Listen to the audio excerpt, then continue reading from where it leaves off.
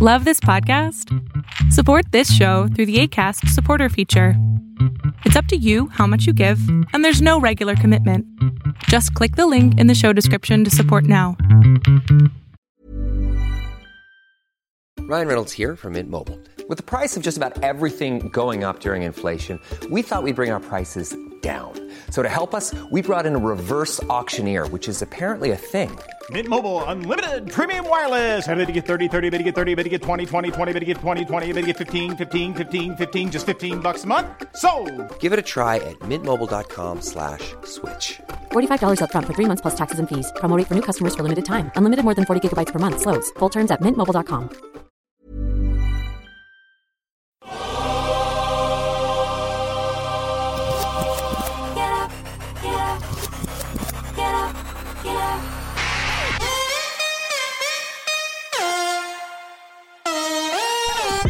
Welcome to On the Ball with Rick Bucher. Here's your host. Let's send it over to Rick Bucher. Rick Bucher.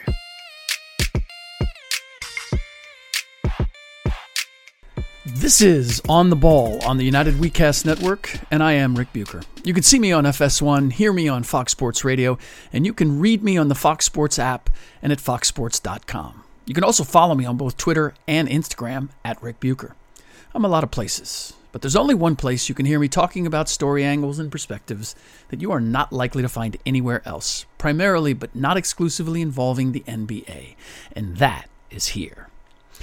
I had planned to make this episode about Steph Curry and something he said and did last week leading into All-Star Weekend. And with him winning his first All-Star MVP recognition for hitting 16 threes on Sunday to help Team LeBron beat Team Durant to a 163-160 win, he would still make for a worthy subject. That was a Team Durant without Kevin Durant, but nonetheless.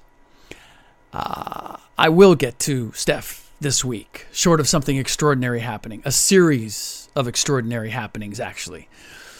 But Steph will have to wait because of some things that LeBron James said and did, mostly said. They have to take precedent. For those, by the way, who have accused me of spending too much time on LeBron here, I hear you, and I've tried to take note. But when a player does something we've never seen or heard before, it begs being discussed. And I promise you that if Steph or any other star player had done the same, I'd be talking about it here. Before I forget, LeBron, while Steph won MVP, LeBron did hit the game winner on a step-back ISO mid-range jumper, and that seemed extremely fitting. He has perfected that shot and has been hitting it with extreme regularity this season, more than I've ever seen before. If anything defines his game and how it's evolved, hitting that shot certainly does it. Actually, the first thing I want to tackle is not something LeBron said, but rather something his close friend and agent, Rich Paul, said that I believe reflects on LeBron. Paul added yet another wrinkle to the endless debate about and comparison between Michael Jordan and LeBron. That he was able to add a new wrinkle after all these years and all the millions of conversations about Jordan and LeBron is impressive in and of itself. But Rich did indeed break new ground by suggesting that LeBron had far more to overcome to become great than Jordan did. He is referring, of course, to the fact that LeBron grew up without a father and a teenage mom who struggled at times to take care of herself, much less her son, while Jordan was raised in a two-parent home. None of that is debatable. I could make a case that having two parents versus one doesn't necessarily equate to a better home life or more advantages. There are so many variables when it comes to the environment a kid grows up in and what ultimately prepares them for adulthood that defining who had it tougher doesn't seem like an exercise worth the trouble, which may be why it's never been brought up before in comparing LeBron and Jordan or any two players or success stories for that matter. Sure, a player like Steph, raised by two parents, including one who was a well-compensated NBA player, is mentioned now and then, but I've never heard anyone suggest that Steph doesn't deserve to be recognized as the greatest shooter in NBA history because of it. In the end, does anybody really care? Well, someone does. LeBron. LeBron has never forgotten how hard his childhood was. Clearly, it has been a source of never-ending motivation for him. The scars of that childhood also still affect him in some not-so-positive ways. Clearly. What I've always been mystified by is why, for all his greatness, all his success, all the adoration he has received for well over 20 years now, that he still presents himself as a victim at times. Why he feels at times that he is unfairly persecuted. Why his success is not appreciated enough. Why he is not adored enough. Why he acts at times as if he doesn't live in a multi-million-dollar home in Beverly Hills. Now, I'm sure his wealth and fame don't completely protect him from being discriminated against because of the color of his skin.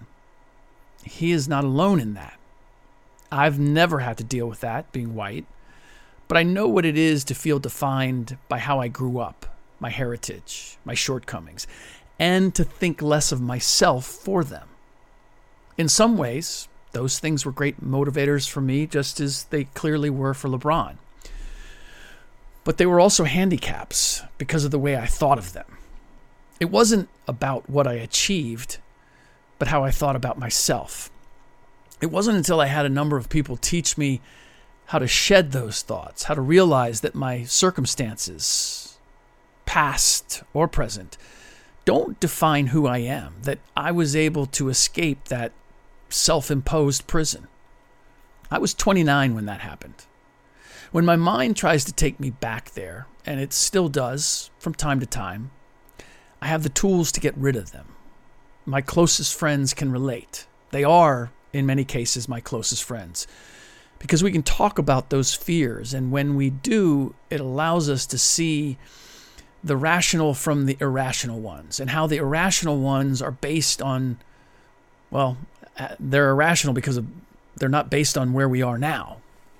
Our present circumstances are proof that those fears are no longer realistic, no matter how much they might seem to be if we keep them to ourselves.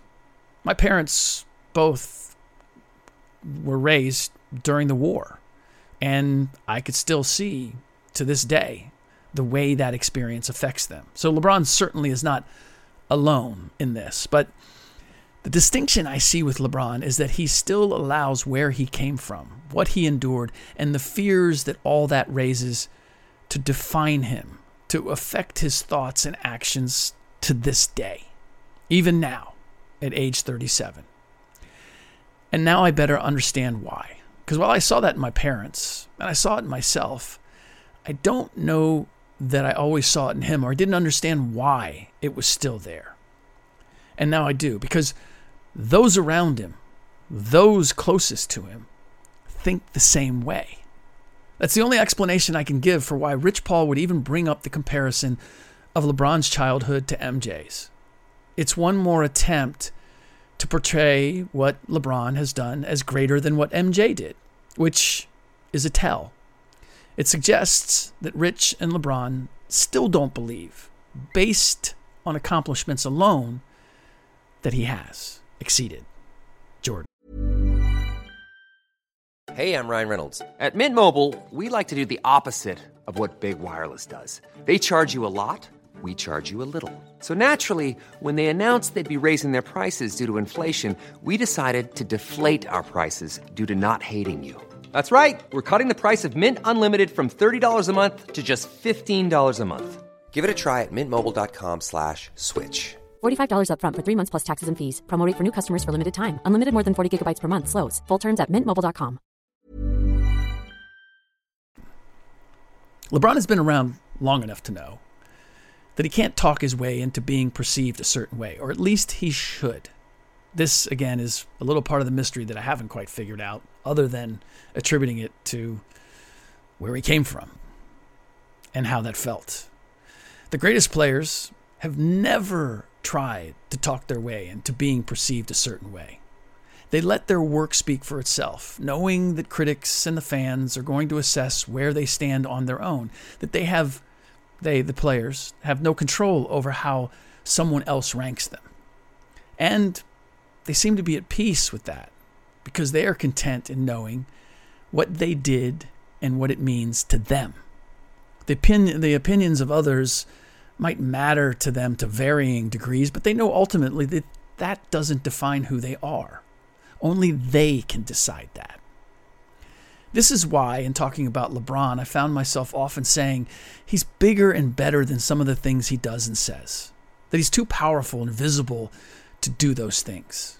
Criticizing Daryl Morey for his tweet about Hong Kong is one that immediately comes to mind. I could do a Google search and list a dozen statements over the years that LeBron has had to walk back or say his meaning was misunderstood. But I don't think that's necessary. Anyone who is at all familiar with his history knows what I'm talking about. And my purpose here is not to criticize him, but to share why I understand now where they come from, those statements, and where it leaves me, which is feeling sorry for him.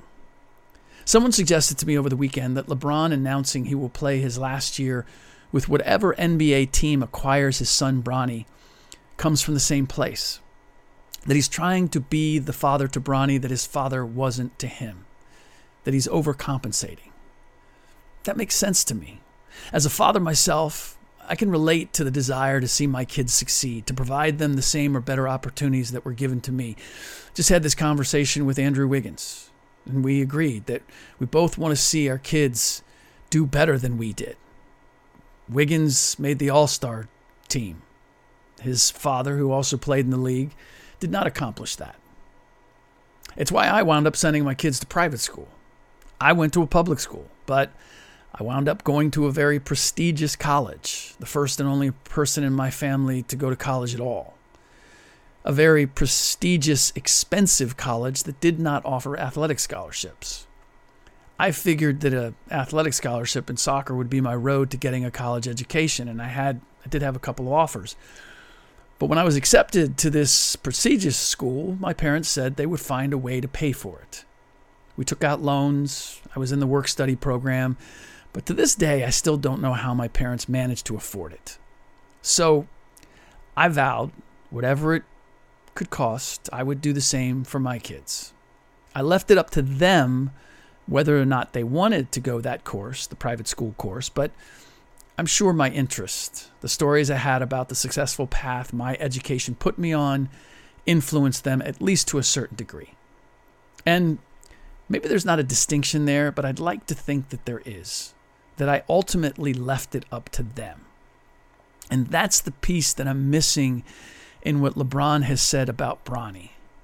If just once, at any point he said, if Bronny decides he wants to pursue an NBA career, and if he wants to play with him, wants me to play with him, I will try to make that happen.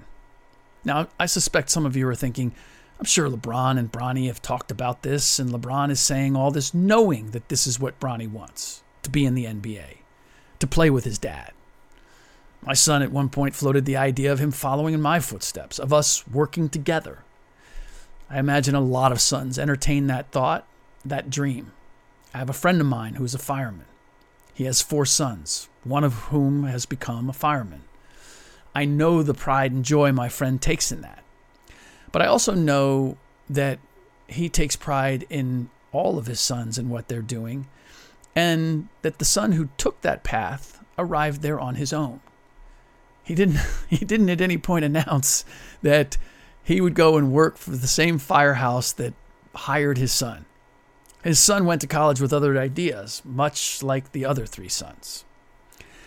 I gently pushed my son to dream bigger, shoot higher when he brought up that idea. It wasn't that I thought he couldn't do it or that I wouldn't have loved seeing him do it. It's that I saw what it might rob from him. The satisfaction I took in taking what my father, a blue-collar foreman, had taught me about work ethic and resilience and determination and allowed me to pave my own way. I have a big enough profile in my profession that it would have been hard for anyone to believe my son didn't get some sort of advantage he didn't necessarily earn on his own. Or at least that was my thinking when he brought it up.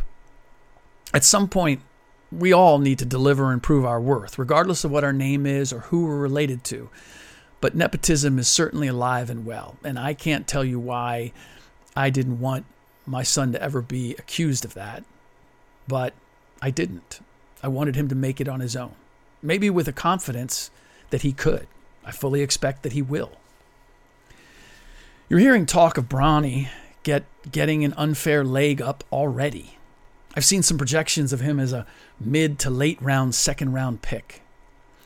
Name me another high school junior whose draft status is already being projected. It doesn't happen.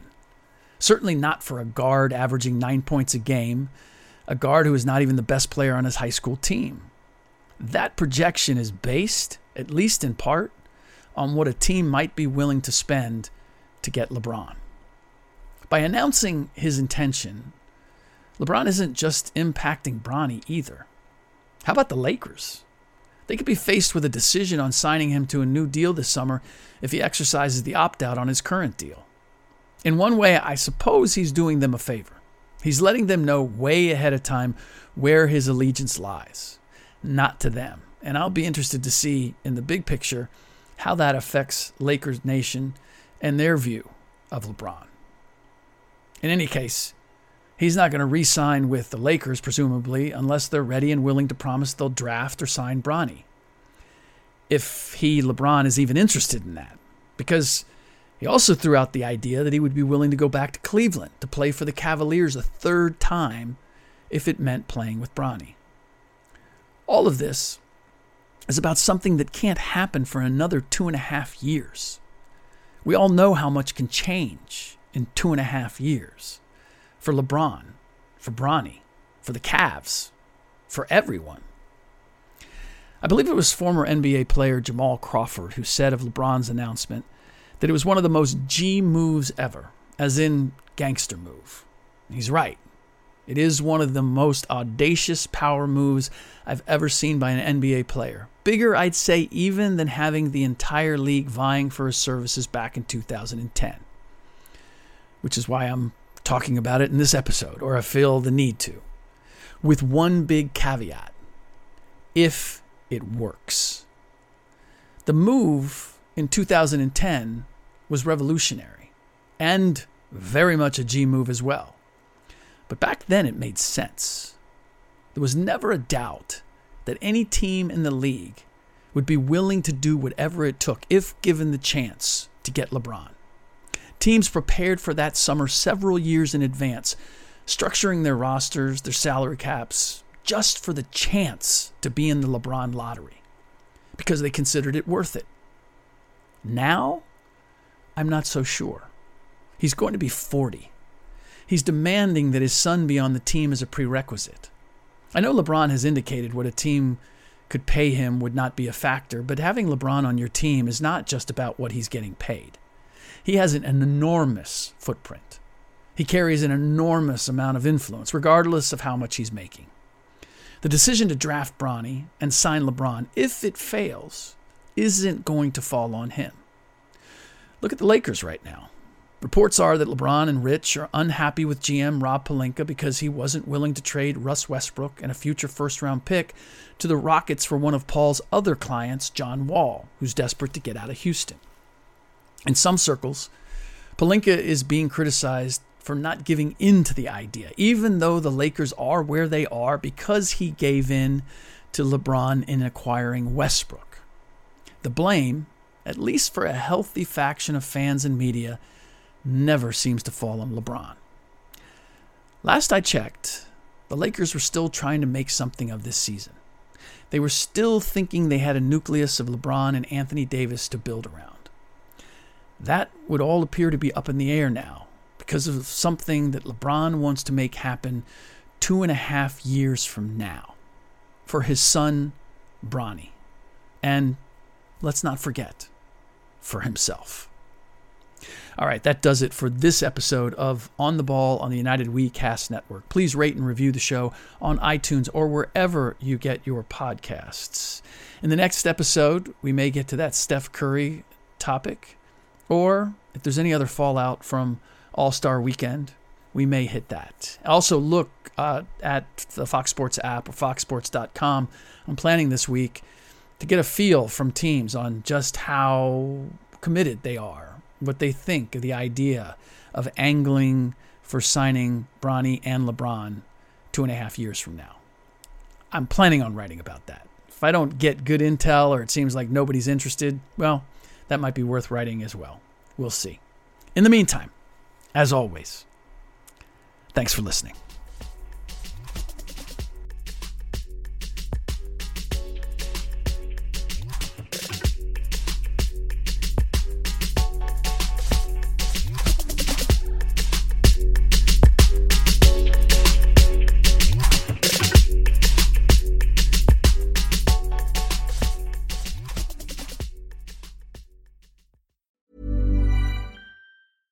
Imagine the softest sheets you've ever felt. Now imagine them getting even softer over time. That's what you'll feel with Boll & Branch's organic cotton sheets. In a recent customer survey, 96% replied that Boll & Branch sheets get softer with every wash. Start getting your best night's sleep in these sheets that get softer and softer for years to come. Try their sheets with a 30-night guarantee. Plus, get 15% off your first order at bollandbranch.com. Code BUTTERY. Exclusions apply. See site for details.